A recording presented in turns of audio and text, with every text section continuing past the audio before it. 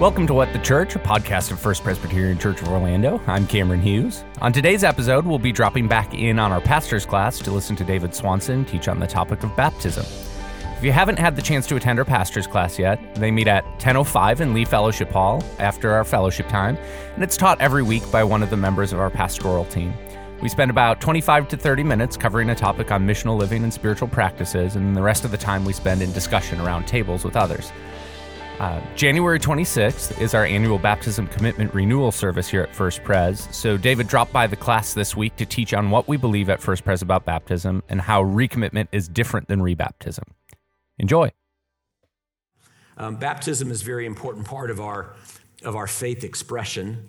It's a very important part of our worship. And there is one Lord, one faith, one baptism. And I'll get into multiple baptisms in a little while. But next Sunday is not, and let me be clear about this, it's not when you get rebaptized. Next Sunday is when we're going to remember what happened in our baptism, and we'll use water as a part of our remembering. And so, don't go tell people, hey, next Sunday, if you want to get rebaptized, you can at First Pres. So that would be the wrong message. So Becky is going to be my counterpart and kind of interview me about different things regarding baptism. So we're going to just dive in here. And it's special because I was just thinking, David, I was reflecting, exactly a year before I joined the staff, David baptized our daughter Delaney. So watch out when if he baptizes your child, you may, who knows? You may wind up on staff. Yeah, it's a blessing.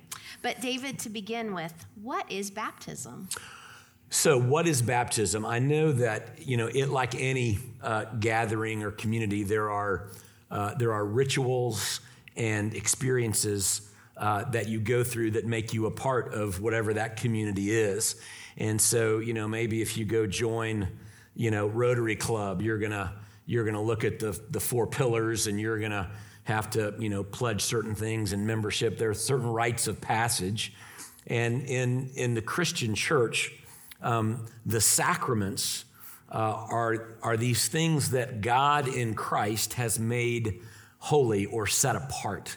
To be sacramental is to be set apart. And so in the scriptures, sacraments are only those things that God has commanded us in Christ to do. And so there are only two. There's baptism and the Lord's Supper. Now, in different denominational traditions, you may find other sacraments. In the Catholic Church, for example, there's 7 sacraments. In the Protestant Church, and in particular in Presbyterian faith, we only believe that there are 2. I don't find in Scripture where Jesus said, now go and beeth married, as if we had to do that. Or thou shalt have the last rites. There's not a direct command, but he did say, do this in remembrance of me. And he said, repent and be baptized. And so these are 2 acts, physical acts, that God has set apart for a holy use, for a sacramental purpose. But I want to read to you just what is said in the Westminster Confession of Faith. And the language is a little crazy, but I think it's good for us to hear, and then we'll kind of break it open a little bit. What is a sacrament? A sacrament is a holy ordinance instituted by Christ, so he commanded it, wherein by sensible signs, Christ and the benefits of the new covenant are represented, sealed, and applied to believers. Then question 93, what are the sacraments of the New Testament? As we just said, baptism and the Lord's Supper. Question 94, what is baptism? Baptism is a sacrament wherein the washing with water in the name of the Father, Son, and Holy Ghost signifies and seals our engrafting into Christ and partaking of the benefits of the covenant of grace and our engagement to be the Lord's. Question 95, to whom is baptism administered? Answer, baptism is not to be administered to any that are out of the visible church till they profess their faith in Christ and obedience to him. But the infants of such as are members of the visible church are to be baptized. So that gets to the two different forms of baptism that we'll get to in a minute. So that's a little bit about sacrament and baptism. So David, do we only baptize babies? So, that's one of the things that when you get into the life of the church, and let me back up and talk a little bit about those Westminster Confession definitions. So the first thing it says, and the way I usually describe this, when someone says, what is baptism? It's an outward sign of an inward grace, an inward act that God, by his Holy Spirit, has already accomplished in you. So baptism in and of itself is not salvific. So I want to be clear. And again, there are other religious traditions that would say that unless you're baptized, you can't go to heaven. So that's why, when I was a chaplain in a hospital back in Austin during my seminary years, there were some people whose babies would be born prematurely, and they were petrified that if the chaplain didn't get down there and baptize that child right away, that somehow their child wouldn't go to heaven. And trying to console parents whose babies died before baptism. And I was faced with one situation where they wanted me to baptize a dead child. And so you get into all kinds of really challenging theological issues in real human lives when you don't do this theological work now. So understand what we're talking about does matter. So baptism is an outward sign of an inward grace. So it's a confirmation of something that God has done in us. So think about those two words, sign and seal. If you think about what is a sign, what does a sign do for you? A sign is pointing you where to go. It's pointing you to something that you're trying to get to, or some place where you want to be. It's a signpost or a marker. So we look at baptism as a very important sign that points us to the work of Christ, to the cross, to the resurrection. And specifically in the water, it points us to that symbol of the shed blood of Christ. So what we believe to be true about the blood of Christ, that what is necessary for us to be cleansed from our sins is the shed blood of Jesus Christ. That water represents that shed blood, and it is the cleansing of our lives. So that's the beauty of the symbol of baptism by immersion. Because when you go under the waters, you're dying to your old self, you're being cleansed from your unrighteousness, and you rise from the waters of death into new life. And so, frankly, in baptism, sometimes I wish I was Baptist more, because I love the symbol that happens in a baptism by immersion. So baptism is a sign, but then it's also a seal. So last week, Dr. Mao talked about who can break the seal and open the scroll. So a seal is something that does two things when you think about it.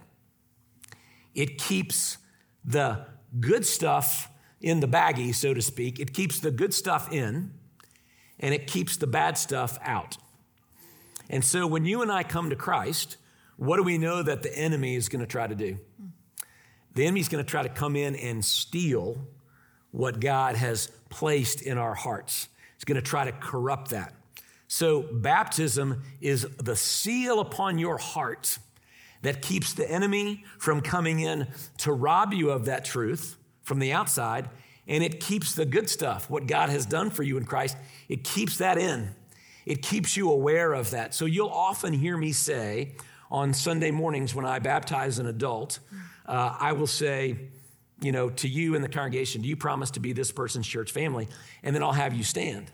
And then I'll say to that person, I want you to take a mental snapshot. I want you to remember this. What I'm trying to get them to do is to seal that picture in their mind, that there was a day, there was a moment where they took a step and they did something. Otherwise, sometimes, without that physical ascription, the enemy can kind of come in and go, all those feelings you had about Jesus loving you, you know what? That happened 10 years ago. That's probably not even true anymore, and can create doubt within us. But that seal of your baptism is you remember. As an adult, you remember there was a moment When I profess my faith in Jesus Christ, that is sealed within me by the Holy Spirit. I know that that cannot be taken from me. I cannot lose my salvation, and you walk with greater confidence and security because that has been sealed upon your heart. So think of baptism as sign, what it points you to, the work of Christ, and seal, the security, the confidence that comes from faith that lives within you and keeps the enemy from robbing you of that truth in your life. Sign and seal forever and ever. So can we then, let me be sure I didn't leave anything out there. Do we baptize children? So the answer to that is obviously yes, we baptize children. But infant baptism and adult baptism are wholly different. And I know sometimes in some circles they think, Baptists baptize the adults and Presbyterians baptize the children, and that somehow Presbyterians don't baptize adults. Not true at all. And some thought Presbyterians don't immerse adults. Not true at all. We do both of those things.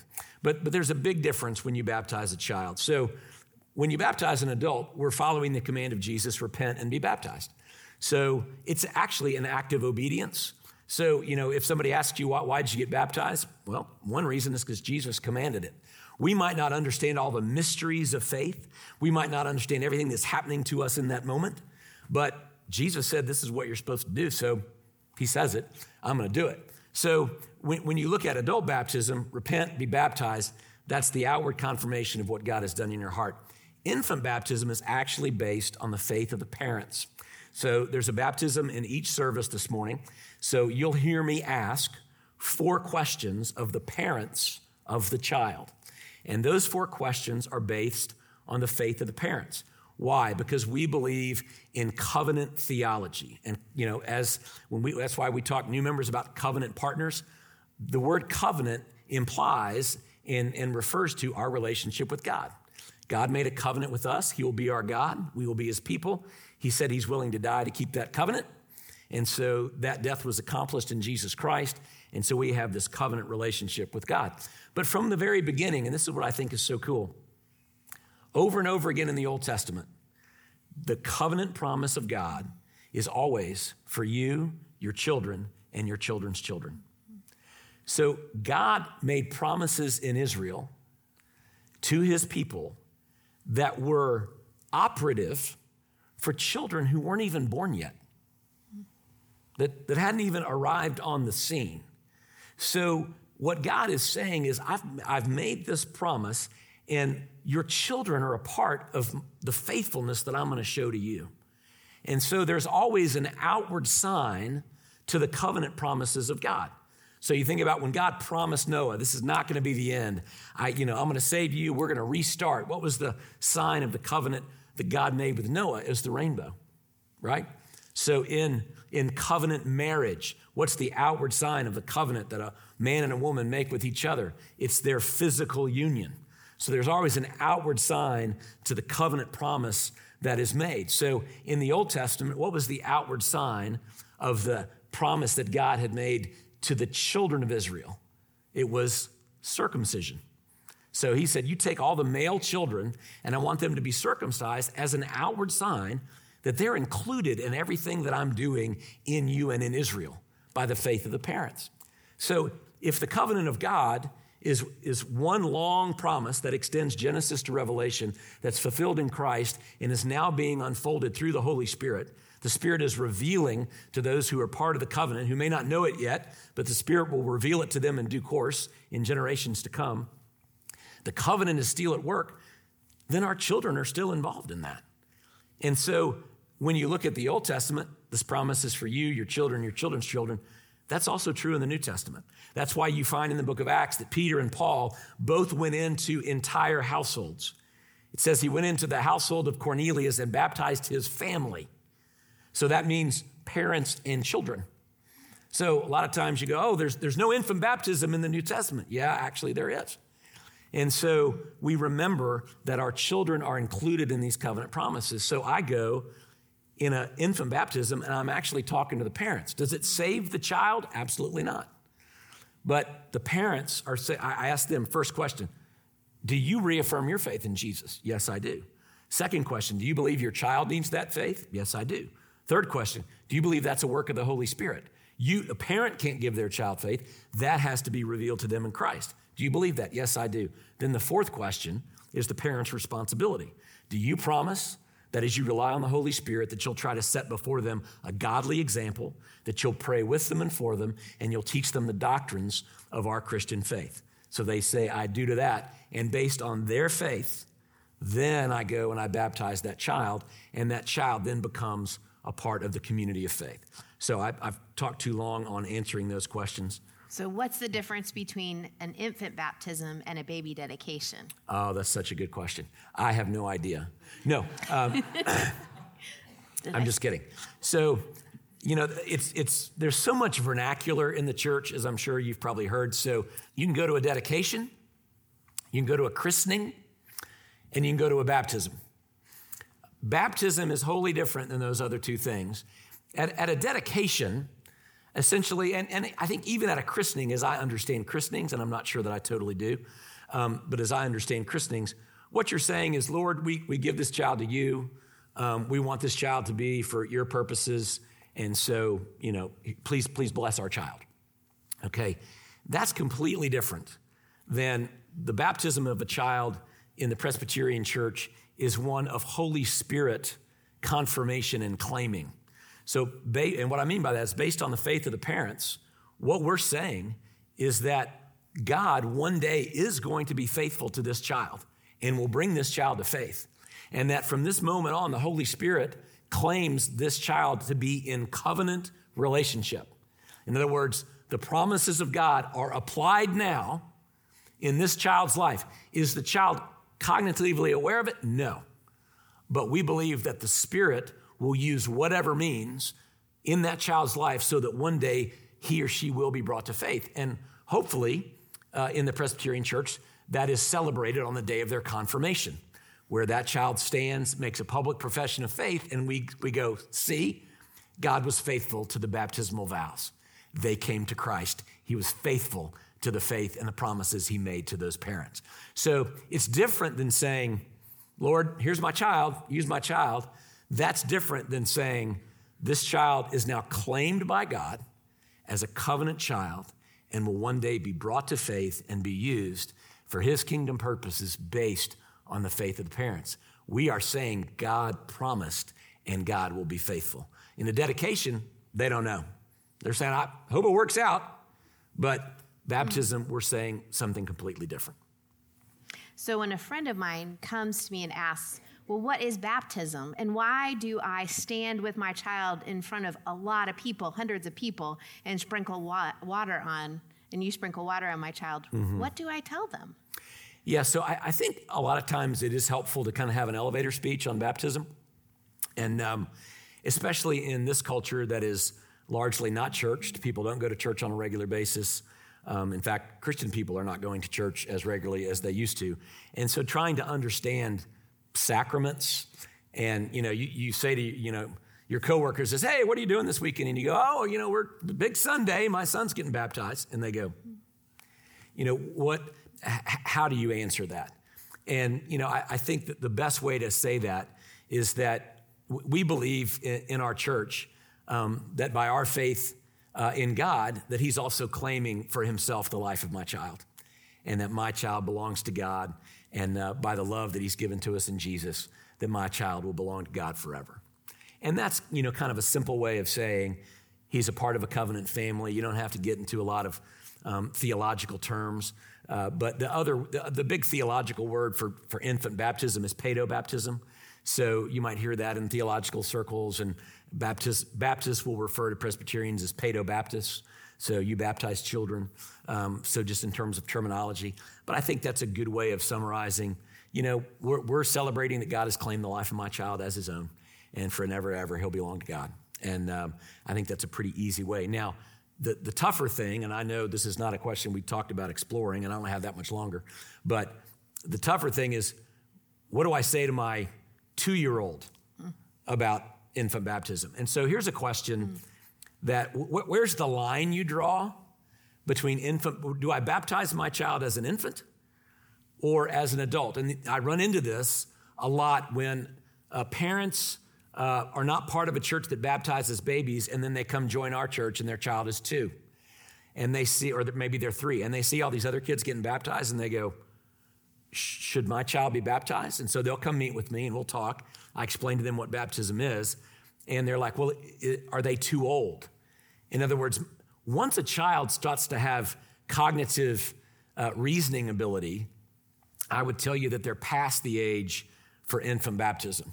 Infant baptism is when that child is unaware of anything that God may or may not be doing in the world. But as soon as your child begins to think about, and as you teach them, God is real. God made me. Sometimes I make mistakes. I don't always do what God wants. This awareness that I'm imperfect, this awareness that God is real, this awareness that God loves me. Once those things begin to be real, then my counsel to parents is always wait to have them baptized so that when that moment happens for them as an adult, that becomes really a powerful moment. And let me say, you can believe and understand in infant baptism, and in our church, it's not a requirement. Like just because you have a baby doesn't mean that you're required at First Pres to have them baptized.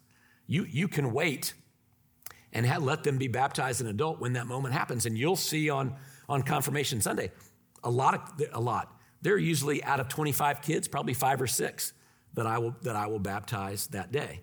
So you don't. There's not a requirement that your infants be baptized, and whether or not you believe in infant baptism is actually not. It's not salvific one way or another. You cannot believe in infant baptism and you're going to heaven. So that's not a stipulation for your membership in the life of the church either. I just want you to understand how we view that from a Reformed perspective. What was your question again, Becky? My question is, like, when my friend comes to me and says, what is baptism? Oh, yeah, that's the elevator speech. Okay, and then yes, the last one? and then and you sprinkle water on my child in front of all these people. Right. So what do I tell my child? You know, I think if I'm going to baptize a child, and now I remember my train of thought. Sorry, I've got a lot of cold medicine in my body. So if my child's 4 or 5, you know, I'm not going to put God in a box and say when the Spirit may move upon your child. That may happen when that child is 5. I've baptized children. I think the youngest child I baptized is 5. And if you think your child's ready for baptism, always I'm going to say, great, bring them in, let's talk. And we will sit down and I will talk to them, usually by themselves, and I'll say, you know, tell me why do you want to be baptized? And if the answer is, well, I saw my older brother, you know, it's probably too soon. But if they're able to articulate an understanding of God's presence in their life and a desire to do what he wants them to do and a recognition that sometimes he doesn't do the things that God wants, then he or she has that rudimentary basics of faith. I'll baptize them at 5 or 6. And for me, that water, I'm telling my child, that water represents the extent of God's love for you. That God was willing to do everything necessary to show you how much he loved you. And I'll speak to children in those terms. Then I'm going to wait so my child can be baptized, but I'm not going to send a 5-year-old through confirmation because they're not intellectually ready for that. So I'm going to wait till probably 3rd. The youngest would be 3rd, likely 4th, 5th, or 6th grade, for them to go through confirmation so that now intellectually I've got at least a little abstract thinking ability and I can start putting these concepts together, what I know to be true in my heart. Now our teachers are going to give me the intellectual underpinnings as to why what I know to be true in my heart is, in fact, intellectually true. And so those two things might not happen together. Last thing I'll say, and then you need to have some discussion around your tables. The whole idea of baptism and rebaptism, you know, if you get baptized twice, you know, that's not the end of the world. You're not going to hell, so everyone, you know, relax about that. I don't think any of you were afraid of that anyway. But I will often see somebody goes to Israel, they got baptized as a child, and on Facebook, I got rebaptized in the Jordan River. I'm so excited. You know, that's great. And then we struggle with this in youth ministry too because, you know, kids have already been baptized. They go to camp. They have a moment. They're on a mountaintop, and everybody's in the swimming pool with their counselor getting baptized. And I'm so excited. I got baptized at Eagle Rock. And we go, all right, but theologically what you're saying when you get rebaptized is that somehow God either messed up or wasn't present in the first one. What you're saying is the first one didn't take. But if you're on a mountaintop at a youth camp and you feel deeply the presence of God, what that tells you is the first one did take. God is being faithful to your infant baptism because now you are alive in Christ. So you celebrate that, but there's no biblical theological reason to get rebaptized. In fact, it says the wrong thing about God. It would suggest that God might not be faithful in our baptism. That's why Galatians says there's one Lord, one faith, one baptism. And it's why the church has created opportunity to renew and to remember our baptism, as we will do next Sunday. So we'll use water, and you'll come forward and you'll put your hands over a bowl, and we will pour water over your hands, and we'll say, remember that God has claimed you and loved you as his own, as was celebrated on the day of your baptism. You've been cleansed from your sin. But there's not a need to go get baptized. Again, I know, how do you not? Go in the Jordan River, absolutely. Have some fun, swim around. But I'm not sure that getting baptized says the thing that you want to say about God, which is, the first one probably wasn't good enough. I got to do it again because I'm in this cool location. Is it the end of the world? No. But I would tell you, in the life of the church, we want to be baptized one time, and we celebrate God's faithfulness in that. All right. God bless you. Thank you. Thanks, David. Thanks again for listening this week. Be sure to like What the Church and subscribe to get notified about our future episodes. We'll be back next week with Dr. Swanson in the studio for our first podcast episode of the Ordinary series. Now go out and live truth.